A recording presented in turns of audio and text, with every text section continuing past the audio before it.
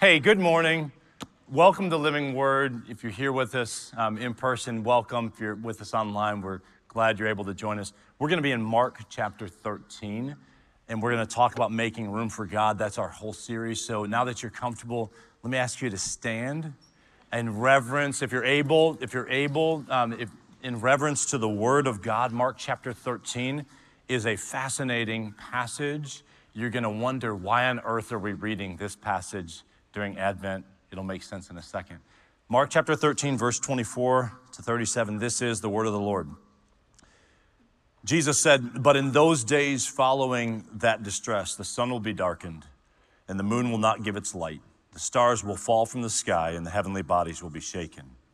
At that time, people will see the Son of Man coming in clouds with great power and glory. And he will send his angels and gather his elect from the four winds and from the ends of the earth to the ends of the heavens. Now learn this lesson from the fig tree. As soon as its twigs get tender and its leaves come out, you know that the summer is near. Even so, when you see these things happening, you know that it is near, right at the door. Truly, I tell you, this generation will certainly not pass away until all these things have happened. Heaven and earth will pass away, but my words will never pass away. But about that day or hour, no one knows, not even the angels in heaven, nor the Son, but only the Father. Be on guard. Be alert. You do not know when that time will come. It's like a man going away. He leaves his house and he puts his servants in charge, each with their assigned task, and tells the one at the door to keep watch. Therefore, keep watch, because you do not know when the owner of the house will come back, whether in the evening or at midnight, or when the rooster crows, or at dawn. If he comes suddenly, do not let him find you sleeping. What I say to you, I say to everyone, watch." I hope you came this morning ready for God to do some work in your life. Did you come ready to hear from God, that God would do something this morning? If you believed that, you'd be kind of like on the edge of your seat today, waiting and watching. And that's what Jesus is telling you this morning. So Jesus said, heaven and earth will pass away, but his word will never pass away. If you receive that, would you say amen? Amen. Please be seated. So we're going to focus pretty intently on that verse that's going to be on the wall, on both walls. Thanks, Kevin, on our tech team, who's done so much, and so many who've done it. Isn't it amazing what they do to this place this time of year, right? Yeah. It's like a man going away. He went away, he leaves his house, he puts his servants in charge, and each with their assigned task, and then he says to the one at the door, watch. So you would live differently today if you knew Jesus was coming back tomorrow. Think about that for a second. You would. If you knew Jesus was coming back tomorrow, you'd live very differently. There's a joke in Britain that says that wherever the Queen goes, she smells fresh paint. You'd live differently. If you knew you had guests coming over for Thanksgiving, like 24 of them crammed into your house, you would live differently, right? You would, and this is going to sound very personal and maybe like a therapy for me for just a second, so just go with me. You'd probably paint a lot of things in your house, maybe a lot of walls. You would buy a lot of throw pillows, apparently. Very random. Jesus is coming back, buy throw pillows. That's the only thing anybody's going to remember, is right there, that. So Advent, we're in the season of Advent. It literally just launched this Sunday. So the first Sunday in Advent. Advent's like a 4-week period building up to Christmas. It starts on December 24th. I hope you saw the dates and you paid attention to the time. We'll know like who walks in at 9:30 at the 9 o'clock service. We'll know who wasn't listening, right? Advent means arrival, and we're preparing for the arrival of God. in the first coming of Jesus. That's him coming in as a baby, the incarnation of the Son of God. But we're also preparing in Advent for the second coming, which is how the traditional sort of church calendar starts with the second coming. It reminds me of that book that talks about beginning with the end in mind. So make no mistake, people, all of you, just as Jesus came once to earth as a baby, he is coming again as a conquering king.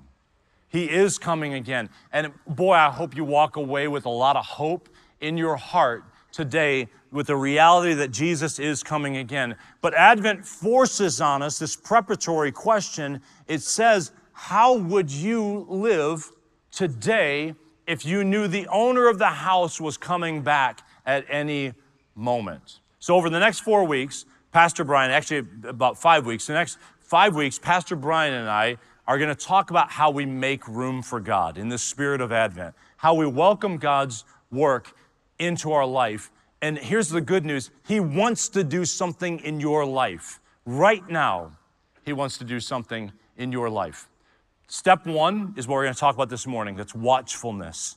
We need to be watching and ready for the work that God wants to do in our lives. So let me give you the 3 kind of identifying marks of a watchful servant this morning. They're all words that start with V, okay? The first mark is that we would be vigilant. The second mark is that we would be vigorous. And the third mark is that we will be, and you will walk out of here, hopefully this morning, victorious. You got that? Vigilant, vigorous, victorious. Let's talk about the first point. A watchful servant is vigilant. Mark 13 is an awesome passage. You should spend some time this week reading it. It is a challenging passage because it's kind of apocalyptic, they say, in genre, in style. What it means is Jesus is talking about a lot of things that are in the future, okay? And scholars say the best way to read this is with what they call prophetic perspective. What that means is like, imagine you're looking at the mountains and you see some of the hills are up close, some of them are off in the distance, and then some of them you can see, but they're actually really far away. That's kind of one way you can read Mark 13, is that there's some stuff happening that's going to be very close to the disciples that they're going to experience in their lifetime. There's some stuff that's a little farther, and then there's some stuff that's even farther still. That's prophetic perspective. So Jesus, first of all, is talking about the close hills to his disciples. The near-term vigilance is the first thing. So if you read, I don't think everything in this passage is about the end times and the world. Some of it, but not all of it, okay? So let me just read a couple of verses from Mark 13. Verse 1, and the disciples, as Jesus was leaving the temples, the disciples look around, they say, what massive stones, how awesome is this temple? And Jesus says to them, do you see all these buildings? Not one stone will be left on another. And then in verse 14, he goes on and he says, when you see the abomination that causes desolation standing where it doesn't belong, then let the reader understand, and let those in Judea flee to the mountains. I don't think Jesus is talking about the end of the world right now in these verses. I think he's talking about the coming destruction of Jerusalem in about less than 40 years, okay? Jesus is talking about the temple destruction in 70 AD, and we know, by the way, history, in 69 AD, a Roman general named Titus marched with his army through Jerusalem and literally destroyed the temple. No stone left unturned, destroyed the city. It was so bad that Jewish historian Josephus wrote, he said that there was hunger, great hunger in the city. There was a famine. The city was sieged for 5 months, so much so that there's a piece of art that you can look at is actually a parent eating one of their children. There were rumors of cannibalism that happened during this time. Literally, for those people, it probably felt like the end of their world. And I think that's part of what Jesus is doing here.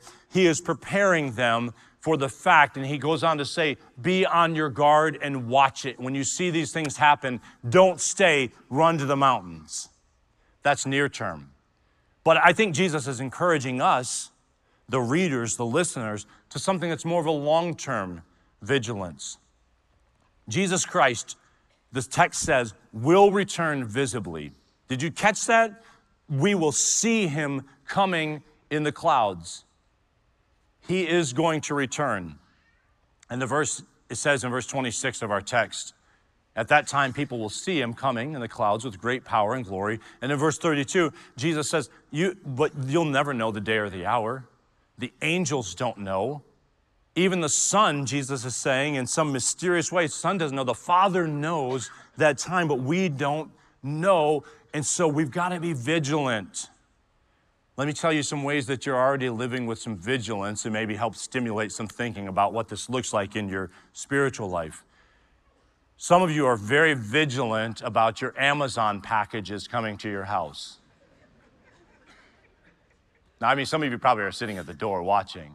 Others of you bought a Ring doorbell, right?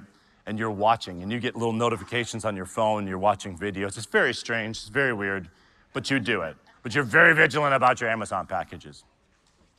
I have to be vigilant as I drive in the city and down certain streets, because in my neighborhood, there's some sections where it's like one lane and there's cars parked on both sides, and the terrifying thing is like little kids playing on the sidewalk. And those little guys, like they can dart out at any moment. So you better drive pretty vigilantly down those sections lest you want to introduce your car to one of those children.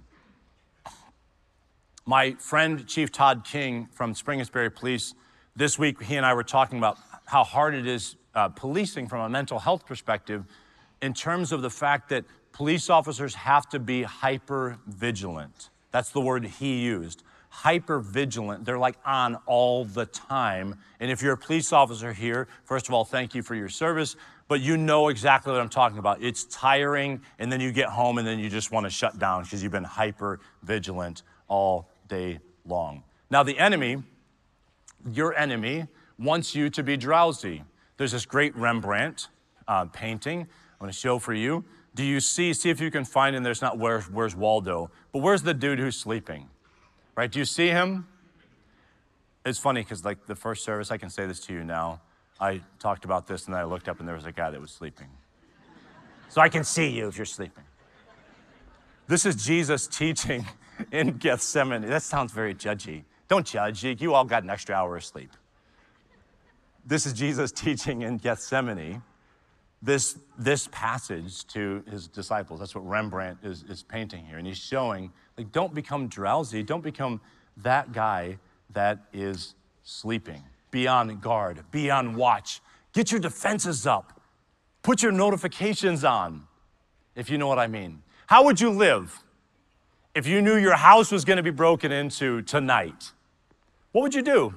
I know what you'd do. You'd look like Kevin from Home Alone. You would do that, right?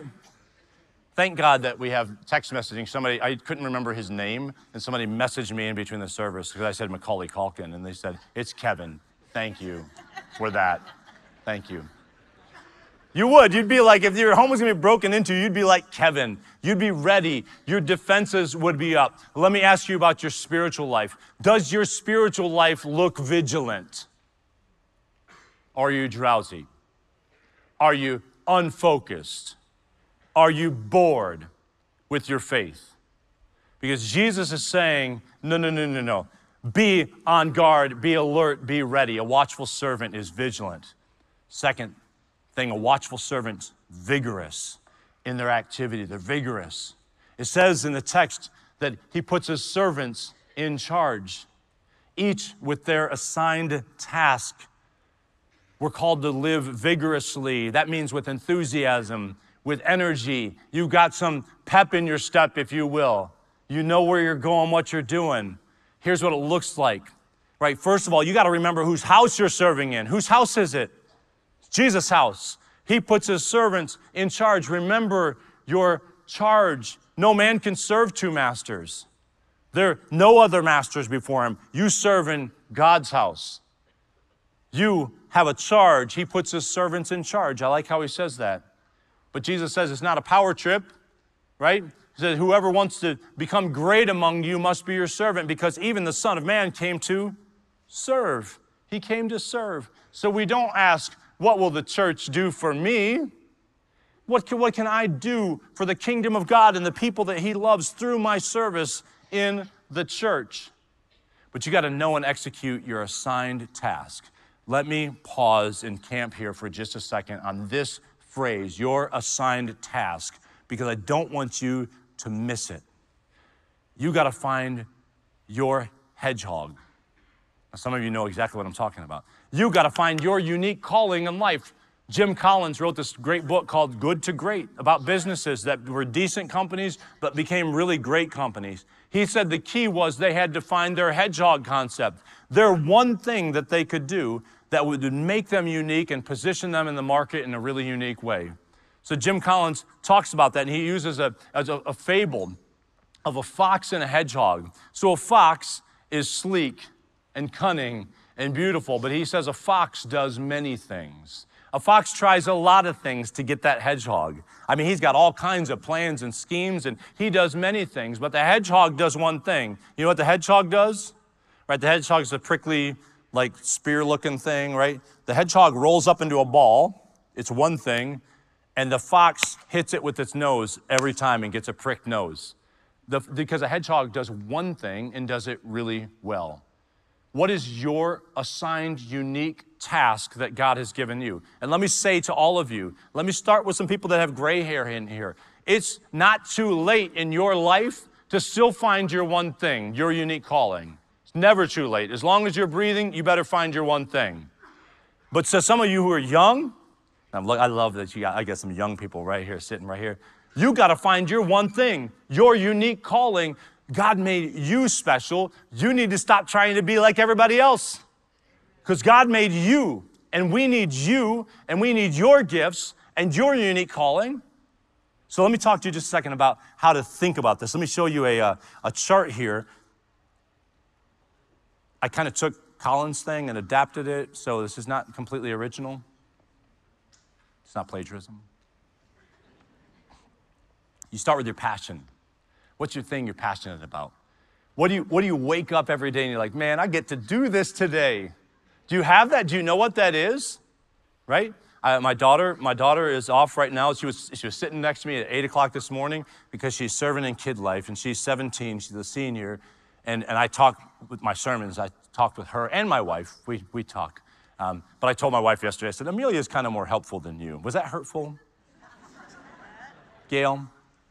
Was it? She's hurt. We'll work through it. But Amelia knows now at 17 is a senior in high school, ready to graduate. She loves kids. So she doesn't quite know what she's going to do with that, but she's trying some things out. She's serving kids. So keep that chart up there. So passion. What do you wake up with and say, like, man, I get to do this? Your potential, bottom left circle.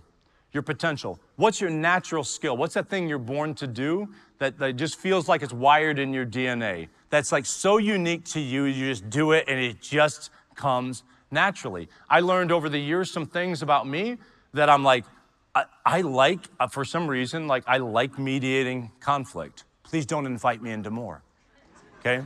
But God seems to direct me to conflict because I have some way that, and I enjoy doing that, right? What's your natural skill? And then on bottom right, this is the bottom right, by the way, the production. You could throw the word profession in there. Like what are your marketable skills? Like what can you use to make money? That's what Jim Collins says. Like what can you use to make money? Like this is where they all come together. I like to think of this more, it's like where can you be productive? Where can you make a contribution? What are those skills that you have?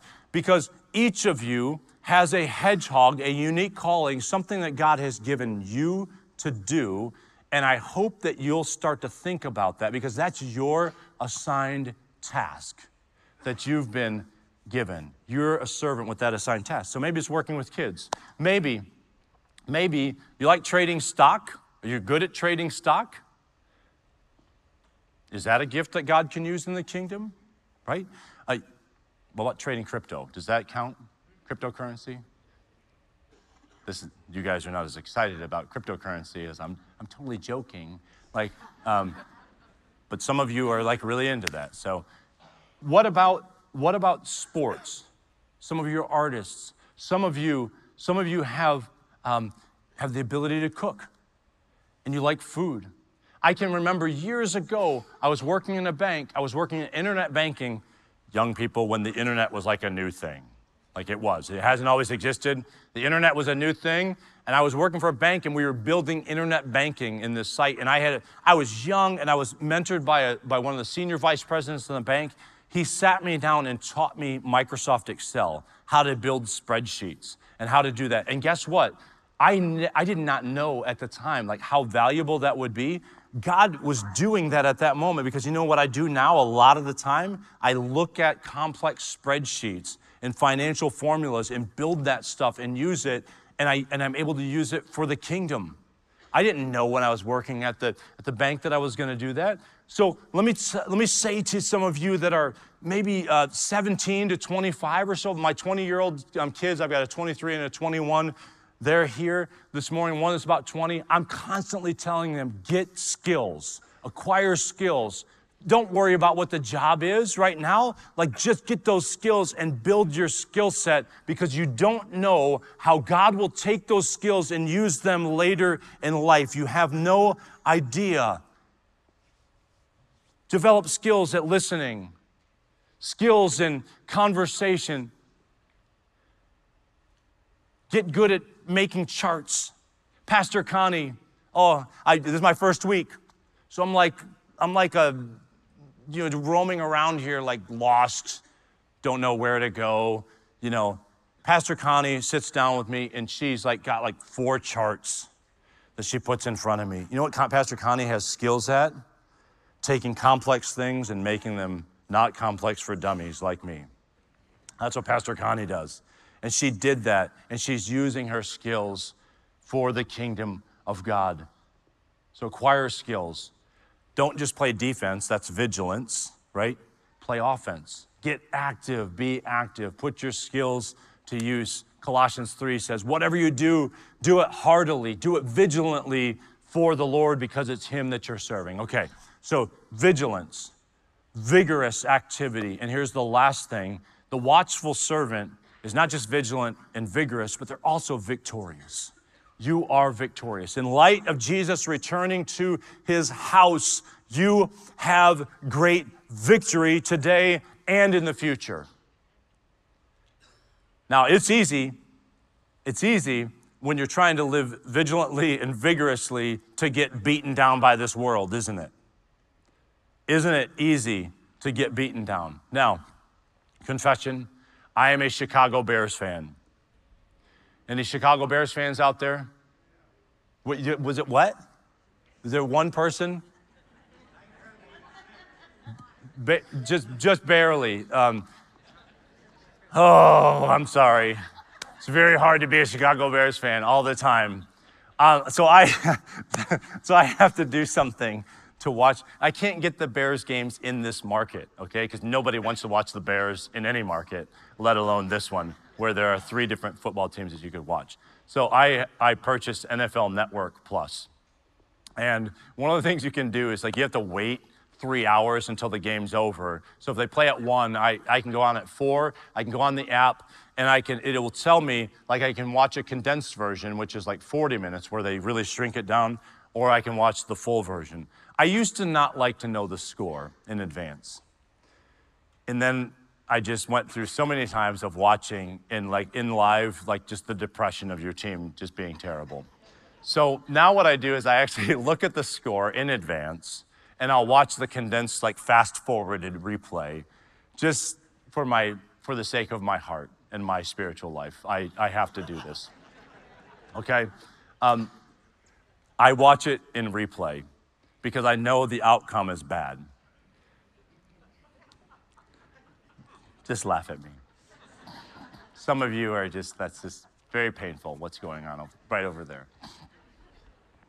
Some of you are living life defeated like that. You're living life in replay because you're living out a past and you think the future is going to look just like the past. And I want to say to you this morning, Jesus Christ, because He's coming again, and He's coming even right now into your life, He's trying to, you are victorious. You are not defeated. The enemy, Jesus warns us in Peter, The enemy, we have an enemy who's like a roaring lion. And so Peter says, like, be sober, be vigilant, because your adversary, the devil, is roaming around seeking the one who he can devour, so resist him. I know in our world today, people think it's silly to believe in Satan. You should believe in him because Jesus talked about him. And Jesus said you should be watching for him and you should resist him and stand firm against him. But some of you are living out of defeat because you think your problems are too big. Some of you probably got a doctor's diagnosis recently that's really bad. Some of you are dealing with issues of addiction and drugs, and you have not been able to overcome the hold that drugs have on your life or that pornography has on your life, and you live defeated as though you'll never win. Some of you have struggled with issues with food and with eating disorders, and you just feel like you're not enough and your body isn't enough and you'll never be enough, and you are living defeated. Others of you can't even fathom to think that tomorrow morning you have to wake up and go to work because your boss is terrible and you hate your job. Some young people here are afraid of going to school tomorrow because there's somebody there who's going to pick on you and make you feel unwelcomed and worthless and like you don't belong. I've heard even in the last few weeks in this church that people have marriages that are irreconcilable, that they're not fixable, that your kids, you're worried about your kids and about their future and the direction and the trajectory of their life right now. You don't like where it's headed, and you're living in defeat, and you're buying the enemy's lie that says there is no help on the way. There's no help. You're on your own. You're alone. There's no victory. In the Old Testament, the prayer of the Old Testament people of God sounds like this: how long, O Lord? And maybe if you could even muster a prayer today, you who are living in defeat, you just like say, how long, O God, do I have to endure this? But let me show you that I love this word Maranatha. The Old Testament, how long, the prayer of how long has switched in the New Testament to something that comes right out of Revelation 22:20. Revelation 22:20 says, even so, come quickly, Lord Jesus. Even so, come, Lord Jesus. Why is that a comfort for us?